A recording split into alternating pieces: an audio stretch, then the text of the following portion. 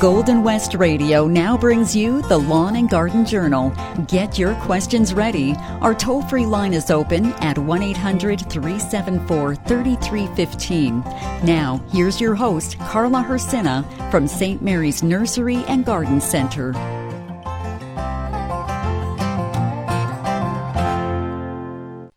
Good morning, everyone. It's the Lawn and Garden Journal, and we're into September. Yes, we were also in September last week, but we had a little bit of a special show then. But we are live today, and the lines are open, 1-800-374-3315.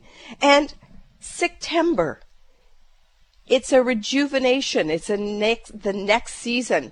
Yes, the kids are back to school. We have all the little photos of our children and grandchildren showing their excitement about it. And the other thing about September is we're back to gardening. There is a rejuvenation and a stimulus to get back into garden for all those tasks that we have to do. And they're so welcomed because the temperature's cooler and we feel great getting back into that category of gardening again. But did you notice in the last few days, it's that transition of color. The leaves are starting to change. Yes, we feel that crispness in the air. And after all that much heat this summer, it's a little welcoming. So indeed, it is September. Please listen. It's September, and the orchards are afire with red and gold. All the nights with dew are heavy, and the mornings sharp and cold. Now the garden's at its gayest with the salvia blazing red, and the good old-fashioned asters laughing at us from their bed. Once again in shoes and stockings the children's little feet, and the dog now does his snoozing on the bright side of the street. It's September, and the cornstalks are as high as they can go, and the red cheeks of the apples everywhere begin to show. Now the supper's scarcely over ere the darkness settles down, and the moon looms big and yellow at the edges of the town. Oh, it's good to see the children when they do their little prayers, ducked beneath the patchwork covers when they tumble into bed. It's September, and the calmness and the sweetness seem to fall over everything that's living, just as though it hears the call of old winter, trudging slowly with his pack of ice and snow in the distance over yonder, and it somehow seems as though every tiny little blossom wants to look its best when the frost shall bite its petals and its droops away to rest. It's September in its fullness and the ripeness of the year. All that work of earth is finished, or the final tasks are near. But there is no doleful wailing. Every living thing that grows, for the end that is approaching, wears the finest garb it knows. And I pray that may I proudly hold my head up high and smile when I come to my September in this golden after while. We're into September and we're back into gardening. It feels good. I'm inspired because in the last week, our daffodils, our tulips, and the allium, which I am totally blown away by, are starting to arrive. And of course, too, if you're looking for that crop of garlic, visit your garden centers because the garlic is coming in for fall planting. We're going to go directly to the lines. Carol is on hold. Good morning, Carol. Good morning, Carla. It's a beautiful morning. You know what? I have to agree with you. It's that crispness that's in the air, and it just rejuvenates you. And yes, it's beautiful out there. It is. I must agree. Where are you calling from? I'm calling from Morden. Well, good morning to everyone out in Morden. Well, thank you. Quite a few years ago, I can't even remember how long ago, I bought a strawberry vanilla hydrangea from you. Yep. And in I guess the last two summers already, I'm noticing that they start getting rusty looking quite early. I mean, they're nice and white, and then they get rusty looking, and they're much rustier looking this year. I'm wondering, am I missing something? Like, I was thinking maybe iron or Epsom salt. Should I be doing something with watering? Is the rusting on the leaves, or is it the blooms that are the flowers? The flowers. Okay. Well, you will see this, and it's is it on all the flowers, or is it just on some of them, and then they slowly all transition? It's on most of them. Most of them? Okay. There's a couple reasons or rationale why this could be happening. Is they do kind of go to a rusty, kind of brownish, sort of taupey look when the blooms are finished.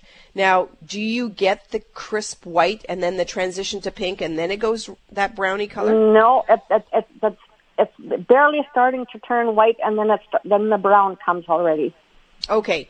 So if that's the case, I don't know if it would be this issue. That could be with happening with too much water or too little water. Because at the point where a flower and a blossom's open, if there's too much moisture, then it could cause the effect that's usually on the fruit or the flower first to have that effect that's going to show it. Okay. The other portion of it is if it's in a very dry site with quick drainage, hydrangeas do love that moisture content that is in their cells and properties. So if it's in a drier site, you might see that when the flower opens, and if it doesn't continually get that repetitive moisture that's in it, it could cause that bloom to start saying, okay, I don't have enough moisture in me, I've got to give up. So it could be one or the other. Okay? Okay. Everybody comments on the beauty of it. I mean, from a distance you can't see it that well, but when you're right beside it, I mean, it's really brown. But I will think that it's probably that I'm overwatering in spring. Last year was so dry. Yeah. And I guess I thought it needed more water, so I'm probably overwatering it. Okay, it could be because we've had so much rain this year. And I know I like to use myself as an example. Like I have some hydrangeas in my front that you've probably heard the rabbits have eaten down a couple of times to just barely anything. And this year, they actually got their smaller Bobo series, and they actually got to about 2.5 feet tall. And I did not water them once this year, and they are gorgeous. But they're right in the location at the bottom of where I have a drain spout. So I think that all the moisture they got, they were there, but then they allowed to dry out in between, right? Yes. Well, we live in a condo, so I have mine on one side is the deck, and on the other side, right close, is the sidewalk. And I guess I thought it was probably too dry there, and I wanted those flowers to bloom. They're just huge this year, just huge. Oh, the hydrangeas, I have to agree with you. The hydrangeas, and I probably commented on a couple shows earlier, driving around on my out and bouts with jobs and all that kind of stuff, I'm looking around, and the one thing in people's yards that are just outstanding this year are the hydrangeas. So it's that moisture that we had, whereas the last 2 years they struggled a bit. The blooms were a little bit smaller, but the vanilla strawberry hydrangea is probably one of my favorites. Though I was able to go to Jeffrey's nursery this fall and do tour fields of their hydrangea selections, and I have a list of hydrangeas that I want to have in our nursery for next year. They are gorgeous, absolutely gorgeous. Yeah. Well, I don't have room for more, but that's okay. I can love what I have. Oh, well, love what you have, because the vanilla strawberry gives you that white, then it goes to that soft pink, then a dark pink. Yeah. It really does. I do have one other little question about it. Sure. I've been told you can get cuttings from it. Does that work, or should I not bother? You could try doing cuttings on your side of it. You could try, some people have, but you'll want to take it off of the new tippings of the more tender portions of the growth when it's on there. And just remember, it's like any other type of rooting that you're wanting to do. You want to have at least 2 or 3 leaf nodes plus the bottom cut portion from your stemming in water or your medium for it to root. Well, I don't want it for me. It's just people have been asking me, and I don't really want to cut it, but I'll see. Some people are successful with it, and some people, are not successful. But you could give it a little test. Yeah, it's always fun to experiment. My husband says I have to ask you again. I know the answer, but he wants to know how far back can I cut it now in fall?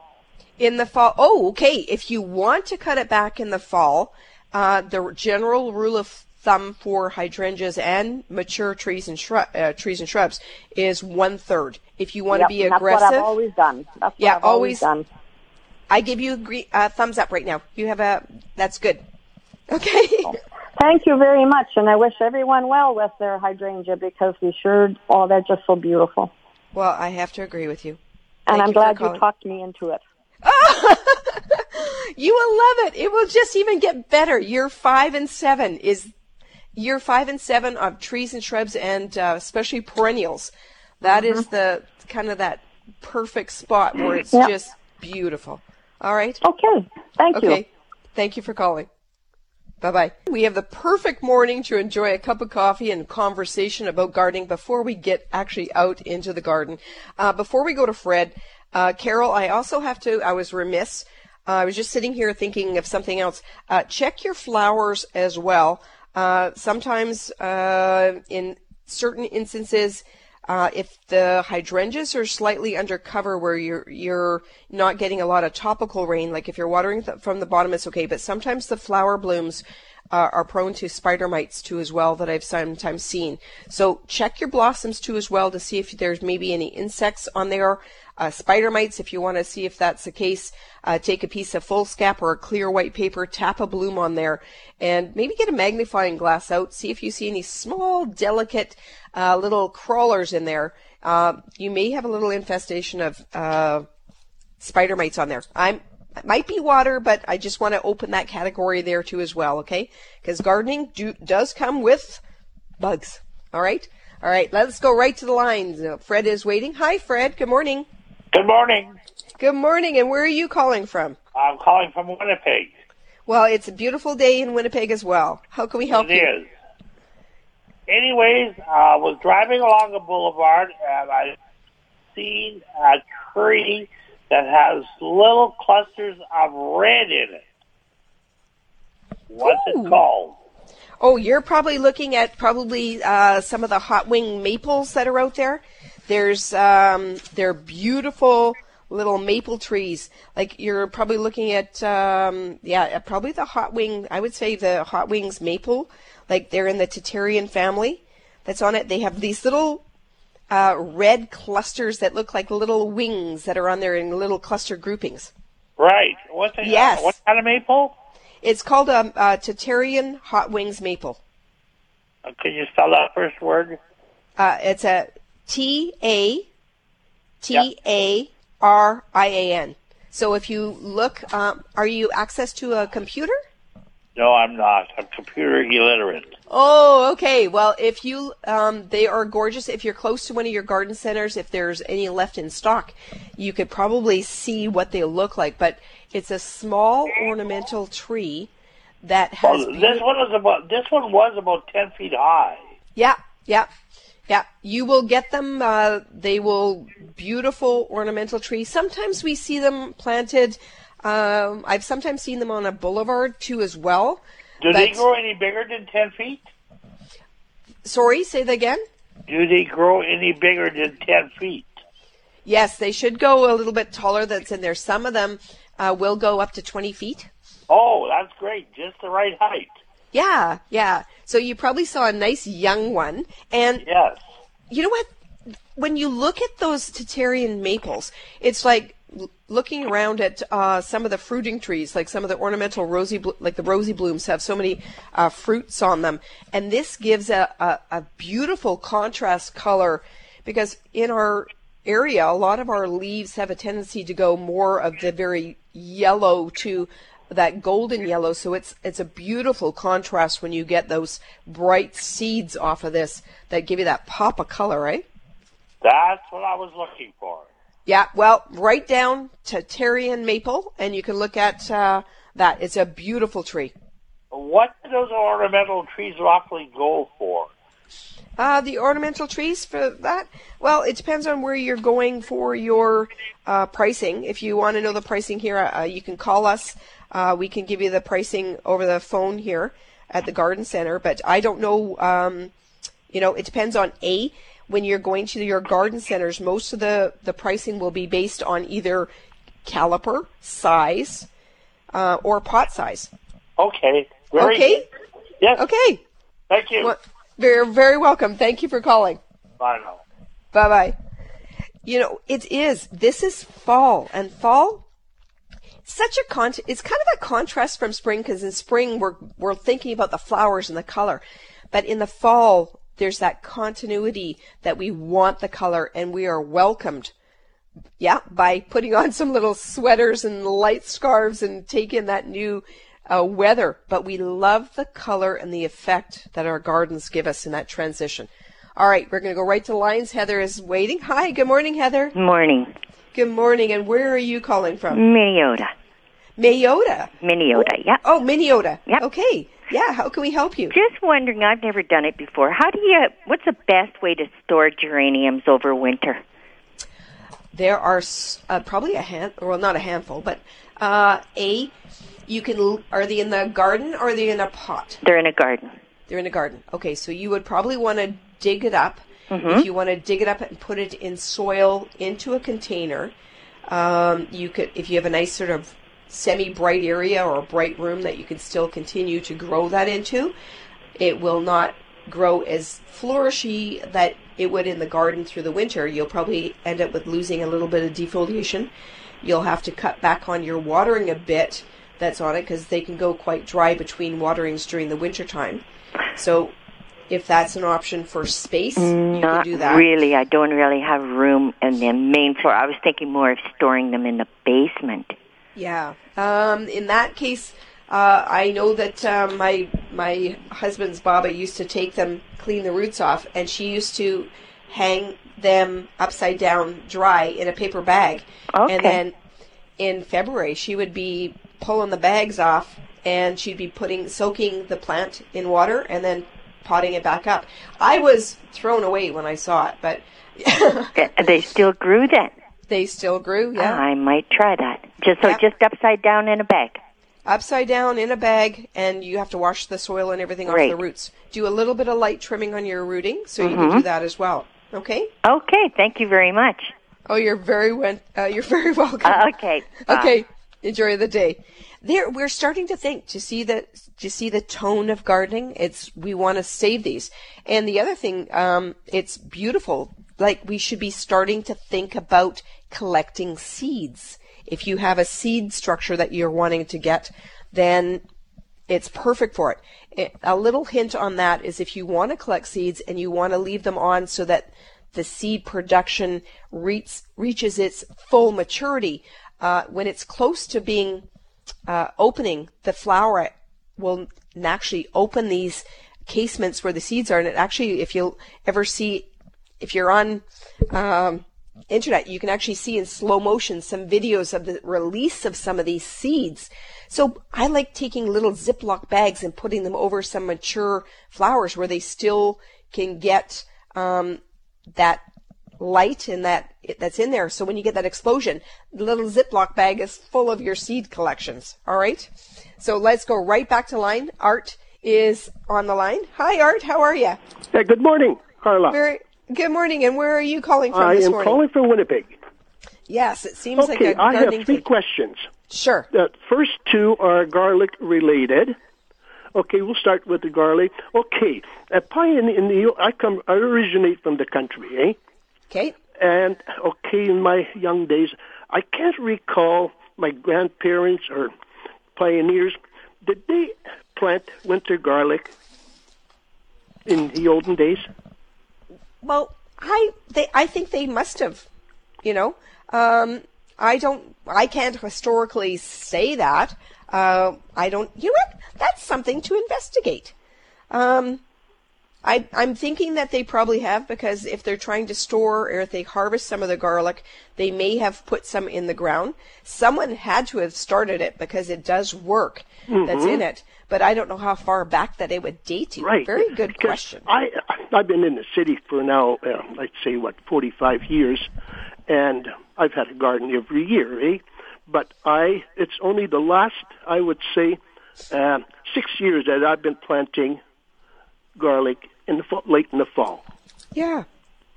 Well, I'm going to find that out historically. Like, it's just, I don't know. I have excerpts of my, there's a old book from where in Gainsborough, there's an old golden book that shows historical sort of stories and that kind of stuff. But it's a massive book, but I don't know if they have an index that says when was the first time garlic was planted. But it's a good question. It may be a European thing that was influenced. I'm just talking out loud here, but I'm sure that someone had to have said, I'm going to put some in the ground this fall to see if it comes up. Because we've always, in my gardening world, it's always been spring and fall. Because I recall, and when I was a kid out in the country, my grandparents, they used to, in the fall time, they used to braid their garlic, and it hung behind the wood stove in the kitchen, no? Yes. I always reference to our family and my husband's. You gotta know, I came from a farming community. Hi, Mom. I'm a city girl that had relatives that were all farmers, and I was introduced to a whole different culture in the Ukrainian world when I met my husband, and I went from not knowing pierogi, sour cream, sauerkraut to growing garlic. So Baba always braided a bunch of garlic, and she actually showed me one year how to braid the garlic. And not knowing the strength of this when I was a younger lady, I put it in the house. Wow! Yeah. I had to move it to our shed for a little bit because 24 heads of garlic braided in the house when it was freshly done. I thought it looked like a great kitchen accent, but the power of garlic is tasty. But it was just like, yes, I know where you're coming from on that one. Yeah. Okay. My second question is, I dug my garlic out yesterday. I had about maybe, I planted last fall, I think I had about maybe 125 bulbs. It came up this spring, nice, the greens, and then later on, those little bulbs grew up on the tips of the stem. Yep. Okay, so I cut those off because I heard on your program that you should cut them off and then your bulbs will grow bigger. Yes. So, but anyways, yesterday I'm digging my garlic out, and I'm digging, maybe dug about 5 out, and they didn't look right. So anyways, I'm digging, and then I found some that have the purple skin, is it on them? Yep. I would say 2/3 of my garlic don't have that purple skin. Ooh. Well, this is odd. Some of them will have a purple skin that's on them because it's the hardneck varieties. If your garlic is purple on the outer portion of it, that is a different variety. It's usually that hardneck variety because it's a little bit more tougher in our area. And there is a chemical that is in a garlic that is, I don't know if I can, I think it's got the word cyanin in it, which is color of purple and blues that are in there. So it's this chemical reaction that is in the garlic that causes that to have that purplish color. So you probably have a hardneck variety that's in there. Yeah. I've had this seed. This is going to be about the 6th year that I've had this same seed. Yep. And the ones that don't have the purple skin on them, the ones without that, when I'm pulling it out of the ground, they're falling apart. They're falling off the stem. Okay, so you may have, if they're falling apart, check and see if you have a bug or something that's causing that disconnect for the growth. Oh, yeah. Are there roots, like if you're missing on the ones that you're pulling and there's no roots on the bottom portion of the garlic, check and see if you don't... Yes, there is a root, yes. There is a root? Okay. Yeah. So in some instances, you may see that if you have a bug infestation or if there is not a maturity that's on that bulb portion of it. So check those two things, okay? Okay. All right. We do canning, eh? Yep. Quart jars and pints. now, this right now, we can't buy the lids. It's the mason jars. Yeah. You know, remember we used to use rubber rings, on your glass tops. Oh, I can tell you that because my parents had us helping out with canning. Hi, good morning, Mom. And so, yes, rubber rings, I remember those well. Okay, now you would purchase the lids that had the little bit of rubber underneath the lid. Yeah. And the one, it's a number, you can't buy those lids anymore. Oh, you know what? We've had a couple people that were coming in looking for them too as well. I don't know who would have. Maybe if there's people that are out there listening right now, if you know where we could find them and share that with Art, you can maybe call into the show. Let us know where you've seen them last. And if you let me know, I'll even put it on my social media. Hey, if you need canning lists, go here. Yeah, we've been out to the country, too. We tried, out in the country. Yeah. Sell Creek, we were to Stonewall. Oh, wow. And they don't have them. Well, I know that... They were made by Bernadine, was it? Yeah.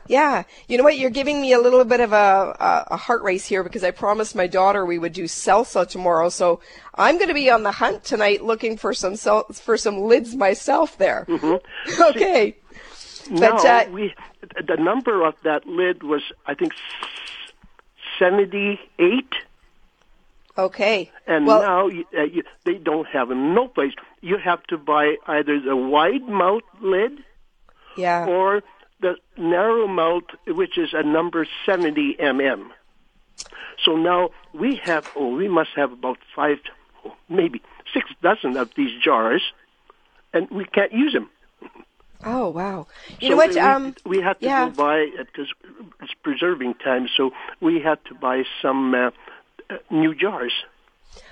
Well, you know what? If there's out there, sometimes there are some mason jars out there that someone has. So if you guys are listening, let's help out Art. If you can give us a message and sort of see if you have any of these systems that are out there that we can go, or where we can find your mason rings for you, because it is canning season and there is a bounty out there that we are doing a lot of preserving. Mm-hmm. So, it's a good little sort of hobby to get into, and when you're doing this, it is so tasty. I know my mom, who is in her late 80s, I couldn't believe it. This lady was canning tomatoes and hauling them up and down the stairs, getting her preserves as well. Yes. So it's a good thing to do.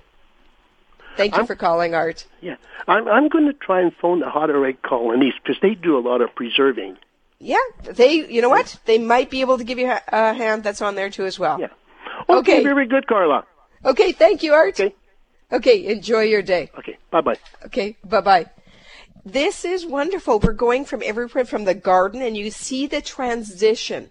We garden, we enjoy our flowers, and we take care of the bounty of what we're getting, right? From canning tomatoes to salsa. What are you doing with your bounty? Are you making corn relish? Hey, the corn is pretty tasty right now. So we're going to go right to the lines. Barry is waiting. Good morning, Barry. Good morning, Carla. I'm calling from Steinbach, and I have 2 questions relating more to flowers than the vegetable garden.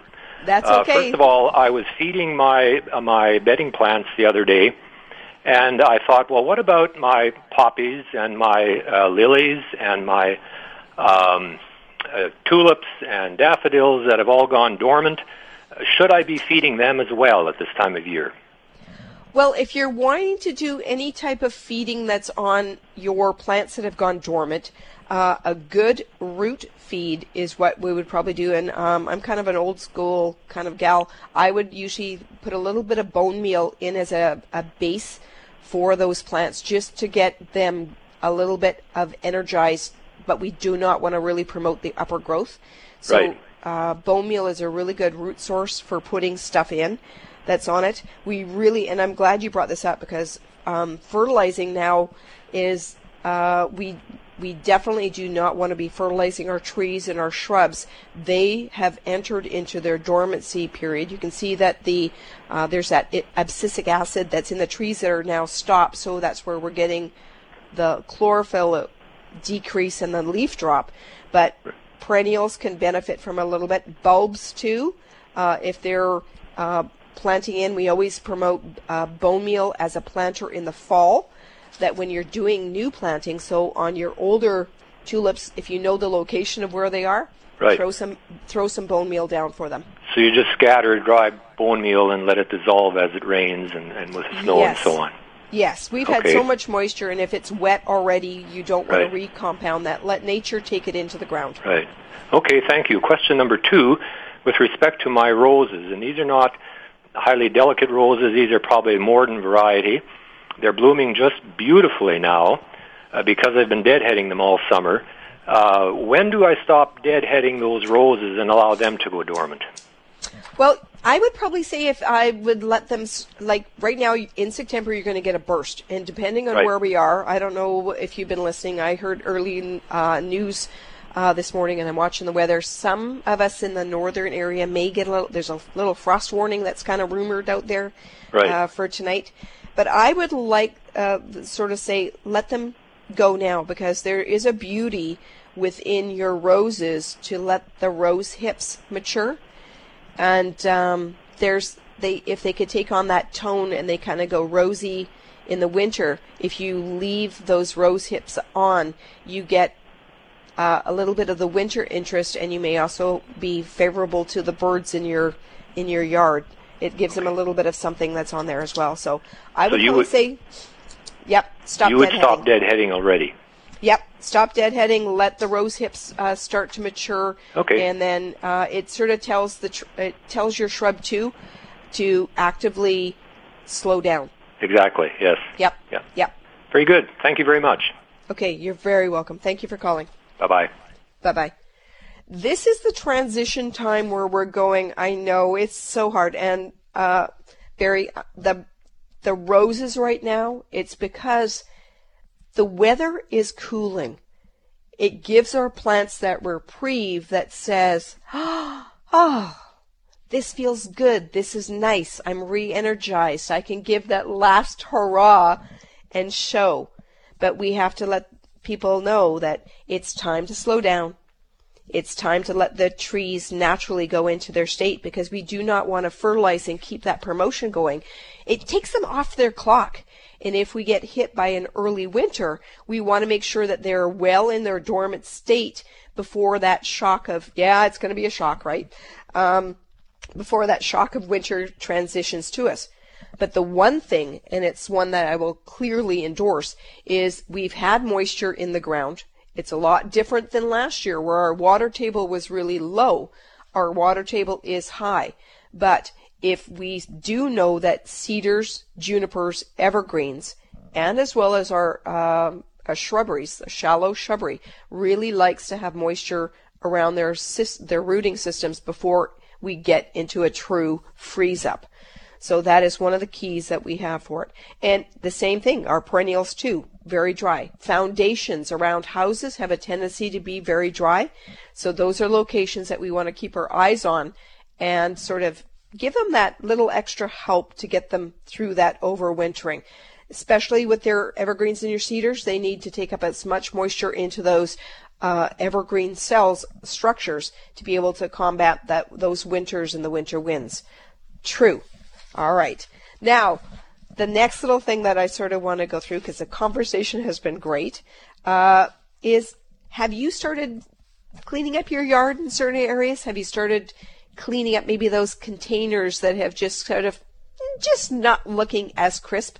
Because this is the opportunity that it's fall to create fall displays that are welcoming. And not only is it the tulip and the allium and the daffodil season that's out there, it's also mum season. I'm not saying mum, hi mum. I'm talking garden mum. They're beautiful. It gives you that transition to the next season. And I love creating containers or giving a fresh crispness, not necessarily to all the containers, But the ones at the front door that give us that sort of welcoming feel to our curbside appeal, purple fountain grasses, mums, things that love that cool crispness that's to it. Transition that, pop out maybe some of the ones that aren't looking as great, or maybe if you want to overwinter that geranium that's in that pot, out it comes, and in goes a beautiful mum with some ornamental grasses. Because soon the pumpkins will be here, and your pop of color beside those mums are going to be little mini pumpkins and gourds for such a classic little show for fall into Thanksgiving. So think of the next season. I'm just throwing that twist out there. This is the new stage that's coming, right? The leaves are changing.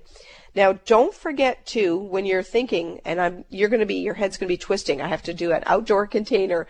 I have to get my tulips and my bulbs in. And I must say, the tulips collections are beautiful transitions. And yes, I still like the old Dutch Master or King Alfred daffodils that are in there. But if you've not ventured into one category of bulb, there is a class of allium, and you're going to go, well, allium is onion. There is an ornamental onion category that people usually miss in this spring. Well, they see it in the spring, but they miss the opportunity for planting, which is in the fall. These are beautiful, strapped, leathery, thick leaves that radiate from the bottom, but they have this beautiful stemming, thick stalk with these large globe bulbs on the top. So look for one. There's a newer variety that's out there that's Red Giant. It's a tiny little one. Most of the times we see the Globe Master varieties which go maybe be 3 feet tall when you see this large globe on the bottom. But there's now a little one that's called Red Giant that it only grows about 10 inches tall. That's perfect for the smaller garden and up close on the border. There's a little hint that's on it. And also too, just before they tell me that we have to close out, don't forget about your tropicals. It's time to bring those tropicals indoor before we get hit, especially if frost is coming. Let's take care of them and get them cozy indoors. Just before we leave, Art, somebody did phone us, and they said that in the Western Cooperative magazine or noting, they wrote an article that said that the size of lids that you're looking for, they don't make it anymore. So maybe the mason jars become beautiful little candle holders or vases. Let's recycle and think about what we can do to make with them. Thank you, everyone, for calling. We'll be back next week on the Lawn and Garden Journal. Bye-bye, everyone.